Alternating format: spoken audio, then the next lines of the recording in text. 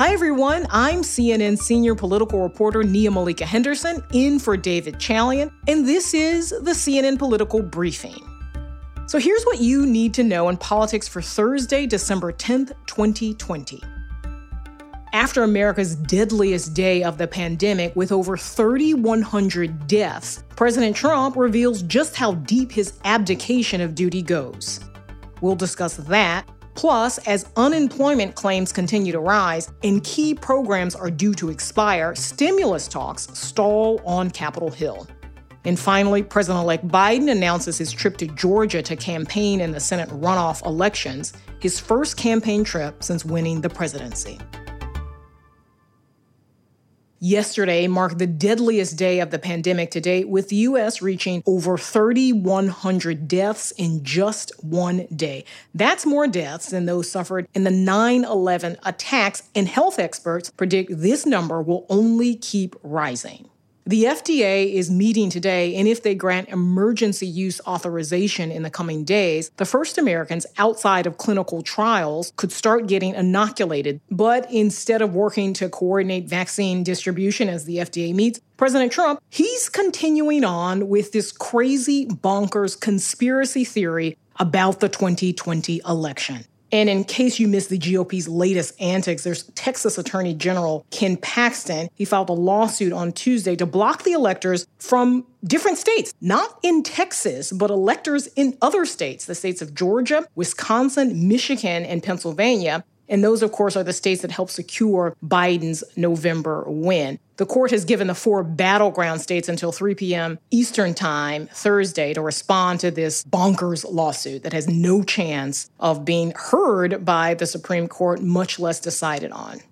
Yesterday, Trump joined this lawsuit, essentially filing a motion to intervene. Now you've got Texas AG Paxton. He's going to visit the White House today. He is under federal investigation, and some people think that this lawsuit that, again, will be tossed out of court is really about him angling for a presidential pardon before Trump leaves office. This baseless Texas lawsuit that has no chance of being heard by the Supreme Court, it's asking the court to throw out millions and millions of votes that were legally cast by folks in different states that have nothing to do with the states that are actually filing this lawsuit. And you've got the president and much of the Republican Party are focused on this ridiculously undemocratic act rather than actually trying to tackle this deadly disease that has killed over 3,100 Americans and on pace to kill many, many more in the coming days and weeks.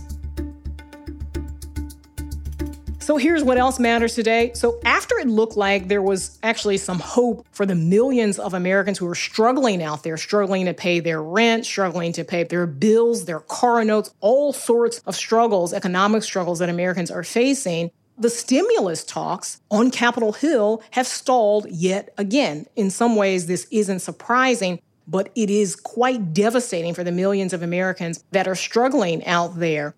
Today, even as the FDA meets to consider the vaccine, you've got unemployment claims hitting their highest level since mid-September. Another 853,000 Americans filed for first-time unemployment benefits last week. And after last month's job report showed a decline in economic growth, it looks like things are going to only get worse, and this is just as the holidays are about to happen. More businesses are shutting down. Food lines are growing in states and cities all across the country. A lot of those folks have kids, so this is a massive, massive problem. And you've got Congress unable to get its act together and really address these concerns that many Americans are facing as they struggle to piece together a life and piece together surviving in this economic downturn. Meanwhile, negotiators in Congress barely seem like they want to deal with any of this, as many of the key economic programs keeping people afloat will expire at the end of the year. And with just over a week to go until the government spending deadline, the prospects of agreeing to, writing, and also voting on a massive stimulus proposal before Christmas are slim to none at this point, really. Still, Speaker Pelosi did express some hope in her press conference when asked about the stalled negotiations.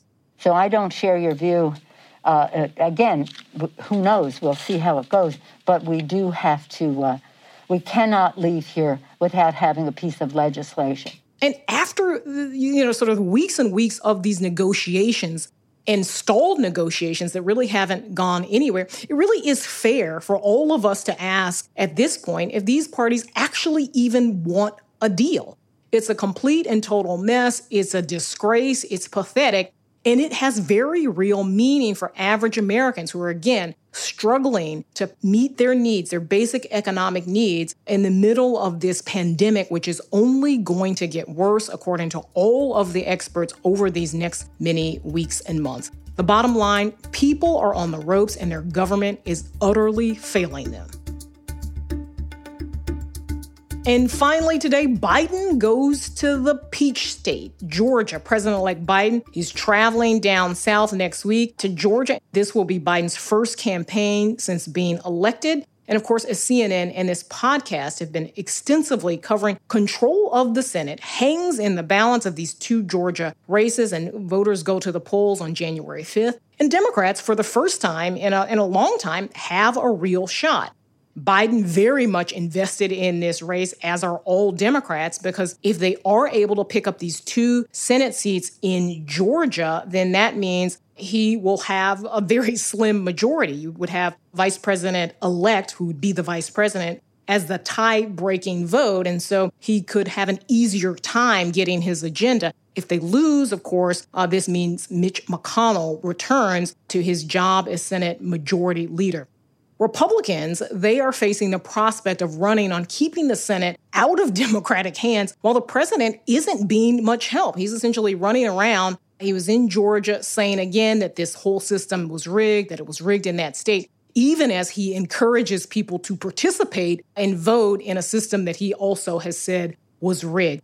Trump campaign, they put out a statement from campaign manager Bill Stepien on Biden's trip saying, quote, "While President Trump continues his legal battle challenging the election, it is still of the utmost importance for Republicans to retain control of the Senate." And of course, that's important for two reasons. First, the campaign manager is acknowledging that Biden is president-elect, something that a lot of Republicans haven't wanted to do. It also shows the absolute gymnastics that Republicans are going through with these runoffs and the messaging from Donald Trump, who's incredibly popular still in that state, even though he lost. His messaging about conspiracy theories and fraud and a rigged election and rigged voting machines isn't helping. So that's it for today's political briefing. Thanks so much for listening. And please take a moment and be sure to subscribe wherever you get your podcasts, and we'll talk to y'all tomorrow. When you work next level. And when you play next level. And when it's time to sleep, Sleep Number smart beds are designed to embrace your uniqueness, providing you with high-quality sleep every night. Sleep next level. J.D. Power ranks Sleep Number #1 in customer satisfaction with mattresses purchased in-store. And now, the Queen Sleep Number C4 smart bed is only $1,599. Save $300 for a limited time, only at Sleep Number stores or sleepnumber.com. Prices higher in Alaska and Hawaii.